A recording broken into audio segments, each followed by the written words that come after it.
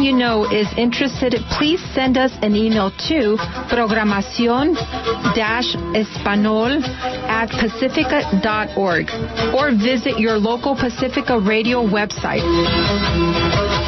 Pacifica speaks Spanish. And you're listening to 94.1 KPFA and 89.3 KPFB in Berkeley, 88.1 KFCF in Fresno, and online at kpfa.org. The time is 3 p.m. Stay tuned next for Cover to Cover with Jennifer Stone. Happy ending, nice and tidy. It's a rule I learned in school. Get your money every Friday.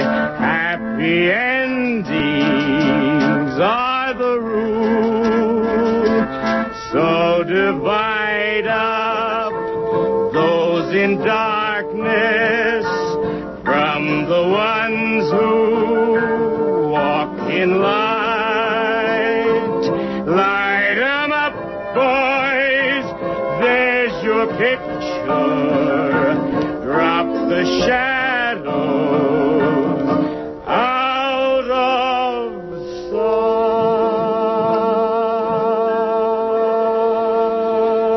sight.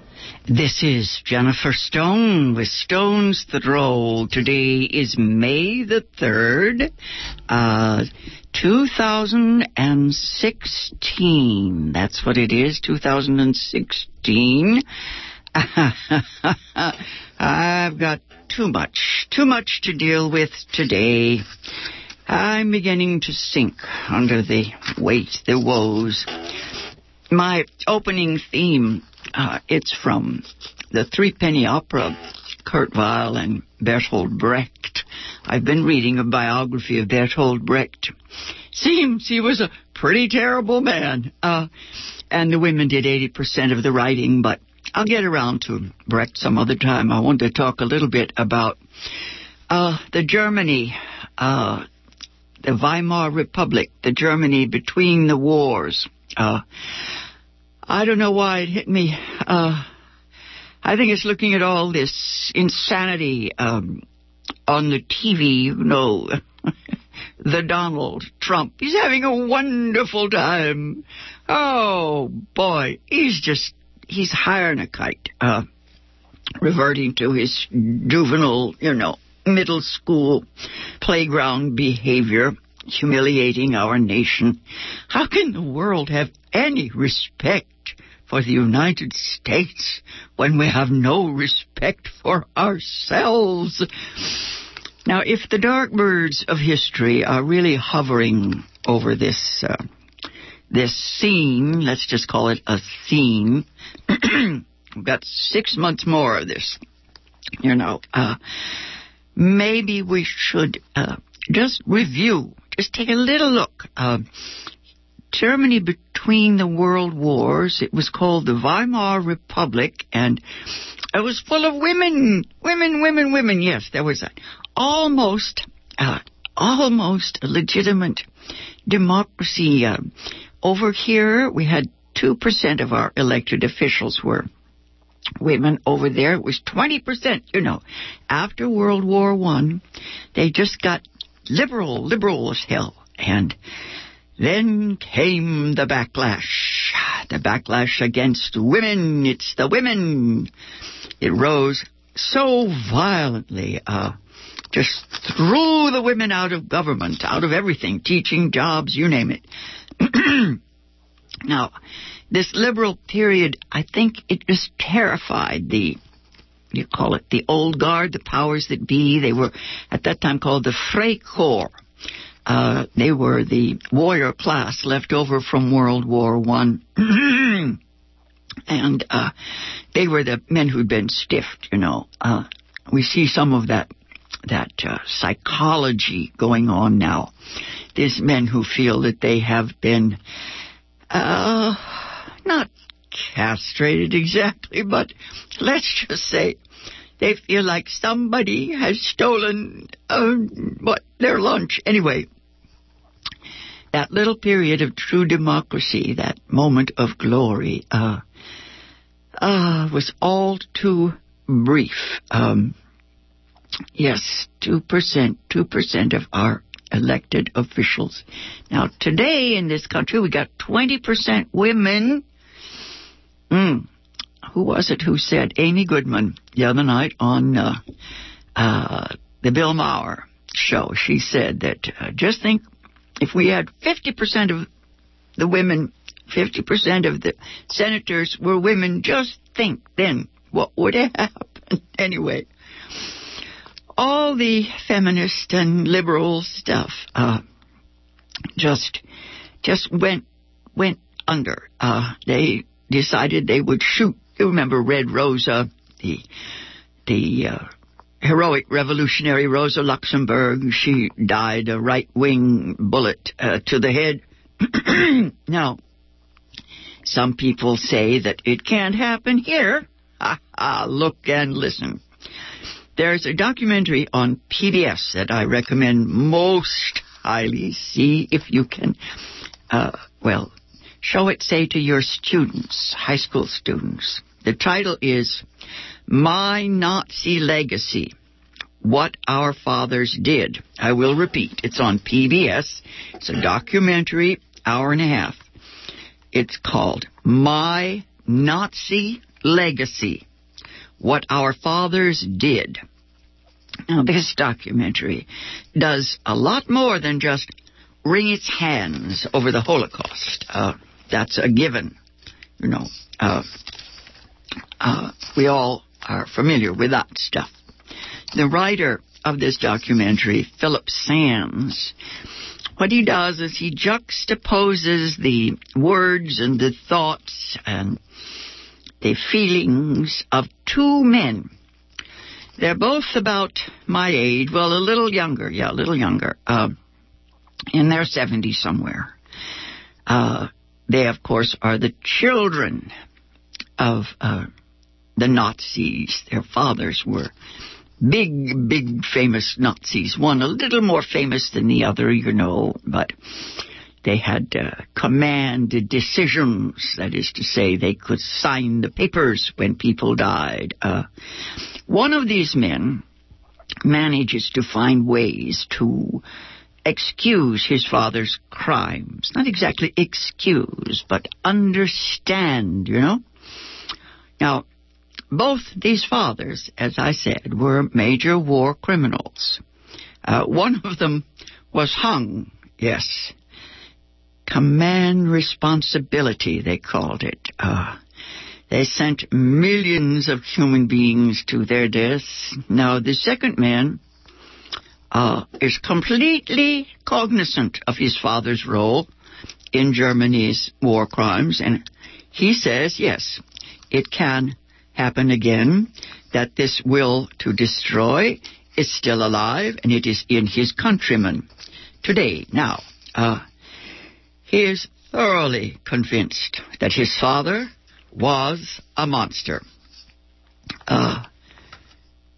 Yes, he tries, you see, he tries to be a friend, or I think he called him brother. He tries to talk to this man, the other man, the one who loved his father and makes excuses for him. Now, the funny thing here is that the German who had a happy childhood, who had a loving family, and who now refuses to admit his father's guilt.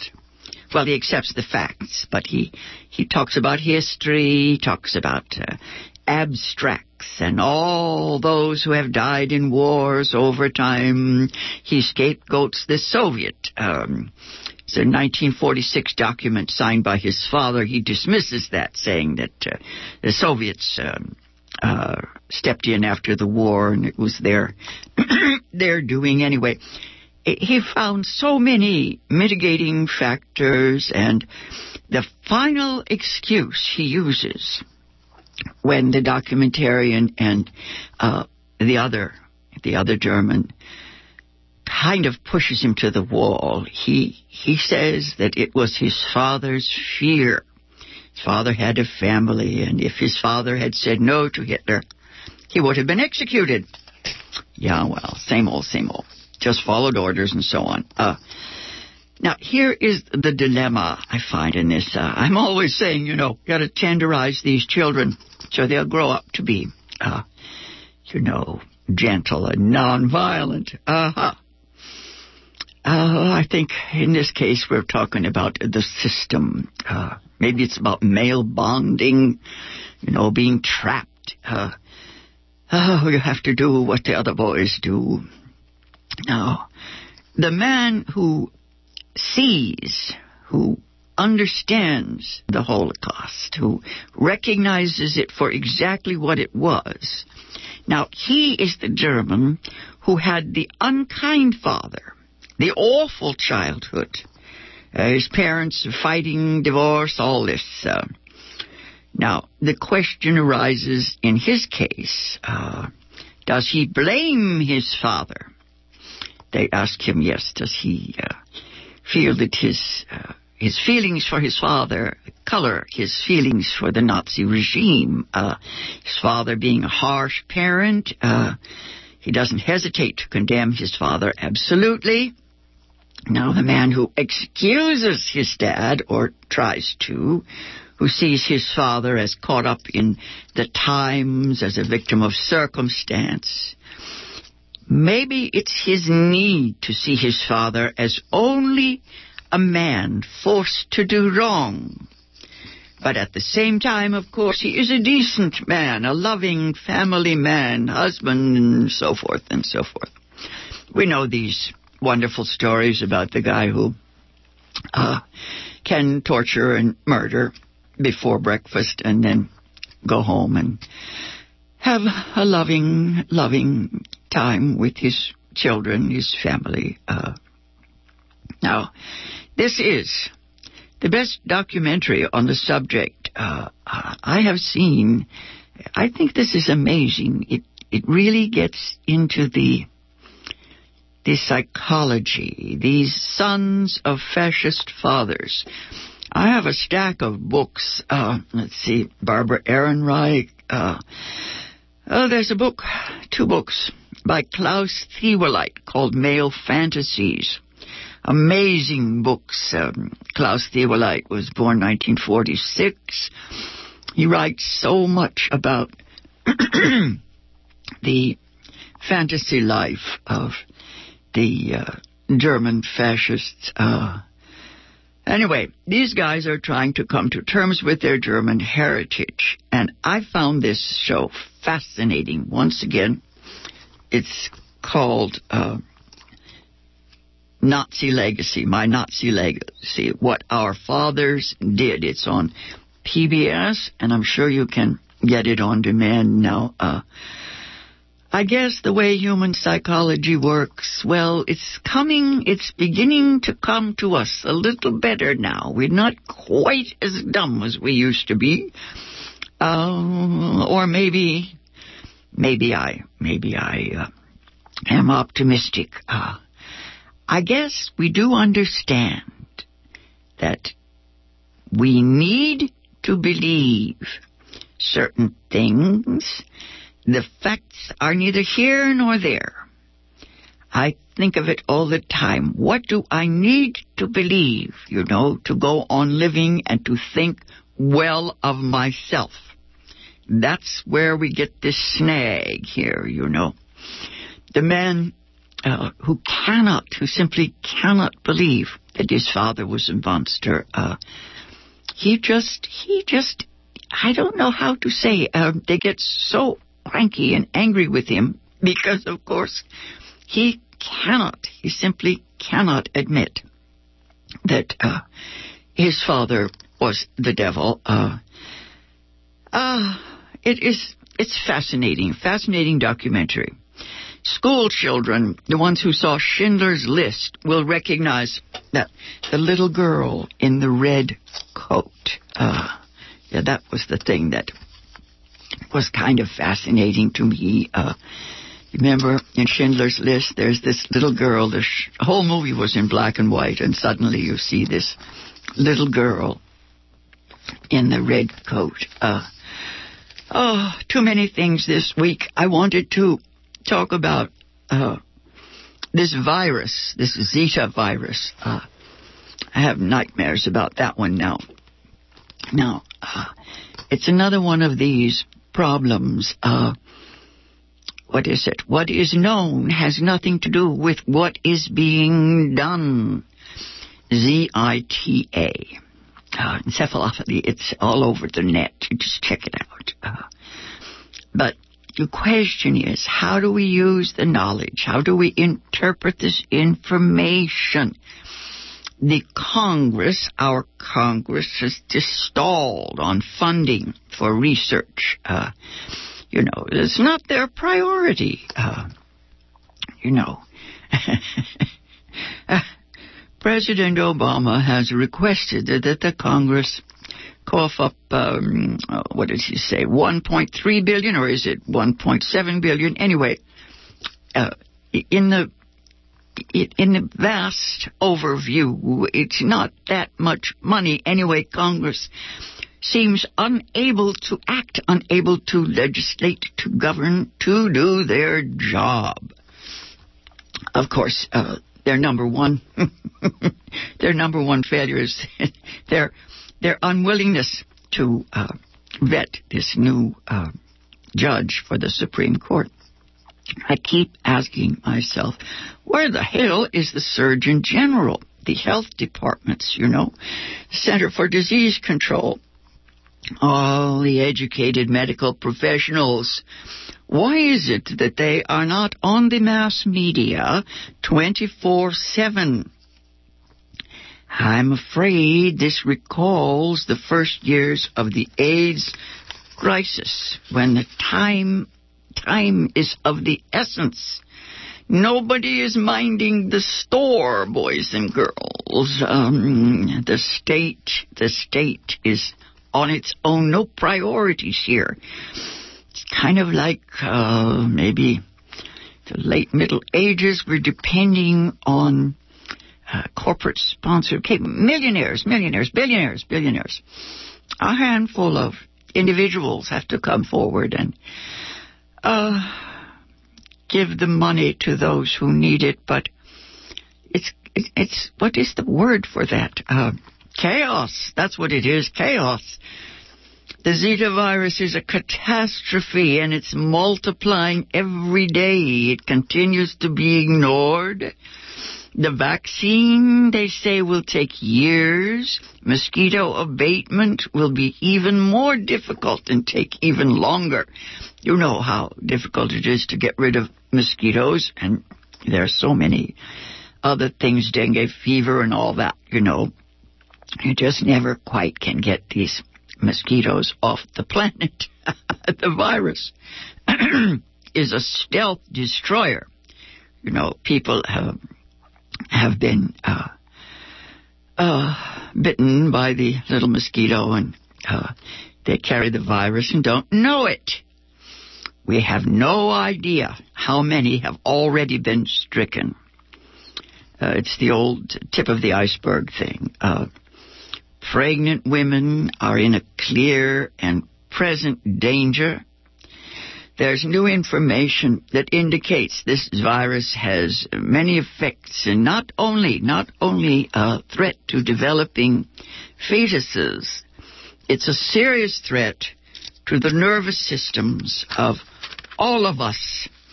I don't know about the nervous system of the non-human animals. I'm sure that will turn up. Who's going to take care of these people? These people done in, stricken by this virus. The noble medical men, Doctors Without Borders. I kept thinking they would be on the front lines, and they've been under attack from our own military forces. The military forces seem to be doing more damage. Let's call it friendly fire. Yes, friendly fire. Half an hour it took them to stop bombing our own people. I remember being taught how sacred it was when you saw that big red cross that meant hospital. You mustn't hurt the medical folks. They're Dodge, at least what we're hearing. They're giving the old excuses of miscommunication, you know. I don't know why they think they can get away with that, but they do. They do get away with it. They call it an accident. I just don't see how we can expect health workers to continue to do their jobs when all their efforts are likely simply to get them killed. I'm just unable to picture a future if we continue to support a system and the government that cannot or will not take care of business.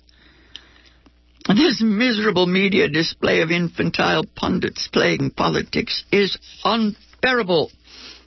I have sworn I will not do wringing of the hands. I look at these political pundits polluting the airwaves, shameful, smearing the TV screens with their interminable bickering and, the paralysis of analysis, all that kid stuff. Just numbers. My numbers beat your numbers. This hysterical hype, I don't see how it can continue. It's completely irrelevant, of course. It does matter that we keep a democratic administration, but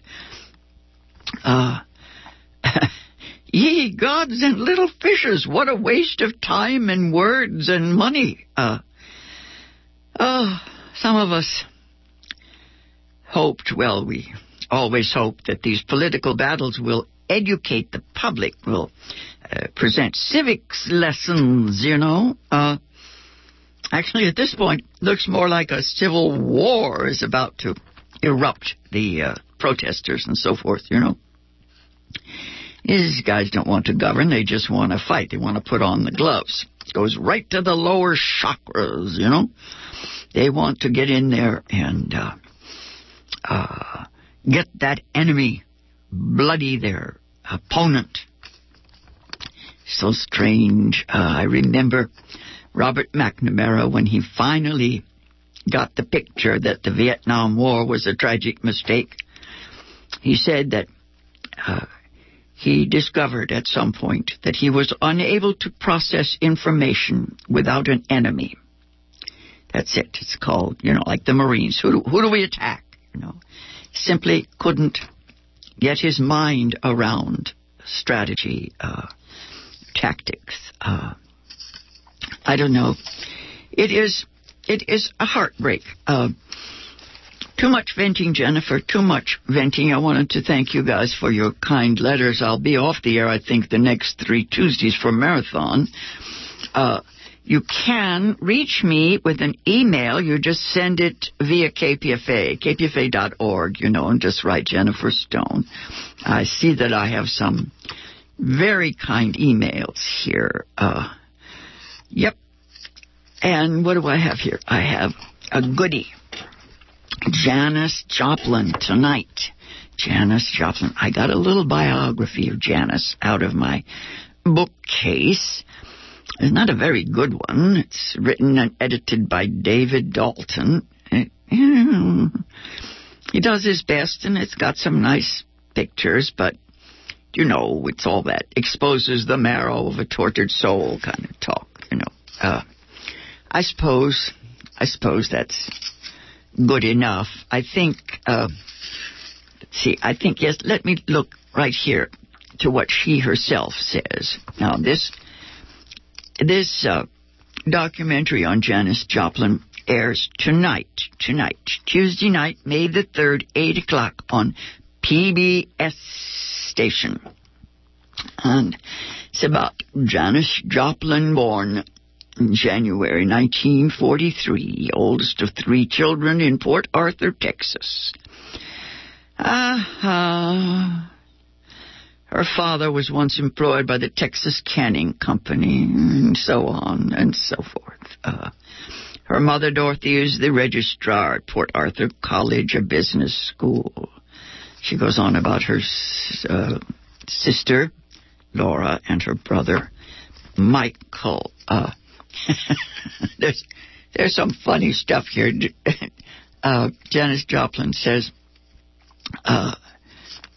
that hippies don't go over in Texas. That's about her, as to her judgment on her background, her family. But apparently, most of the people in her family seem to feel that she was, she was always part of the family. Her outrageousness may have upset them, but they never rejected her. Once again, Janis Joplin on American Masters tonight. All this stuff in here about being an outsider in San Francisco and cocaine deals. She started out with painting and poetry, and there she was in San Francisco in the coffee house singing Long Black Veil, and beatniks, early 60s, Bessie Smith. Now, it seems to me that Janis Joplin needed some help. She needed some wise friends, a lot of support, some conscientious colleagues, people who understood her and could work with her. She does seem to be kind of alone out there.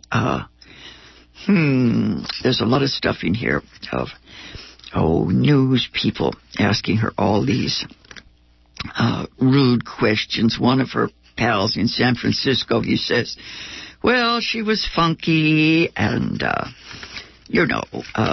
she was so weird that not too many people could empathize with her. Nobody understood her. It wasn't till later that she started getting into this, a more sexy dress bag and a more sexy approach. At that time, earlier, she was covered with sackcloth and screaming the blues.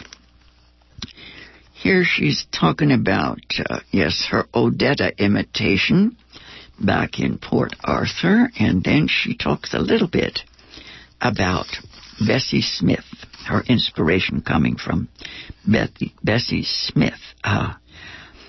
She says, the woman reporter asks her, what about Bessie Smith?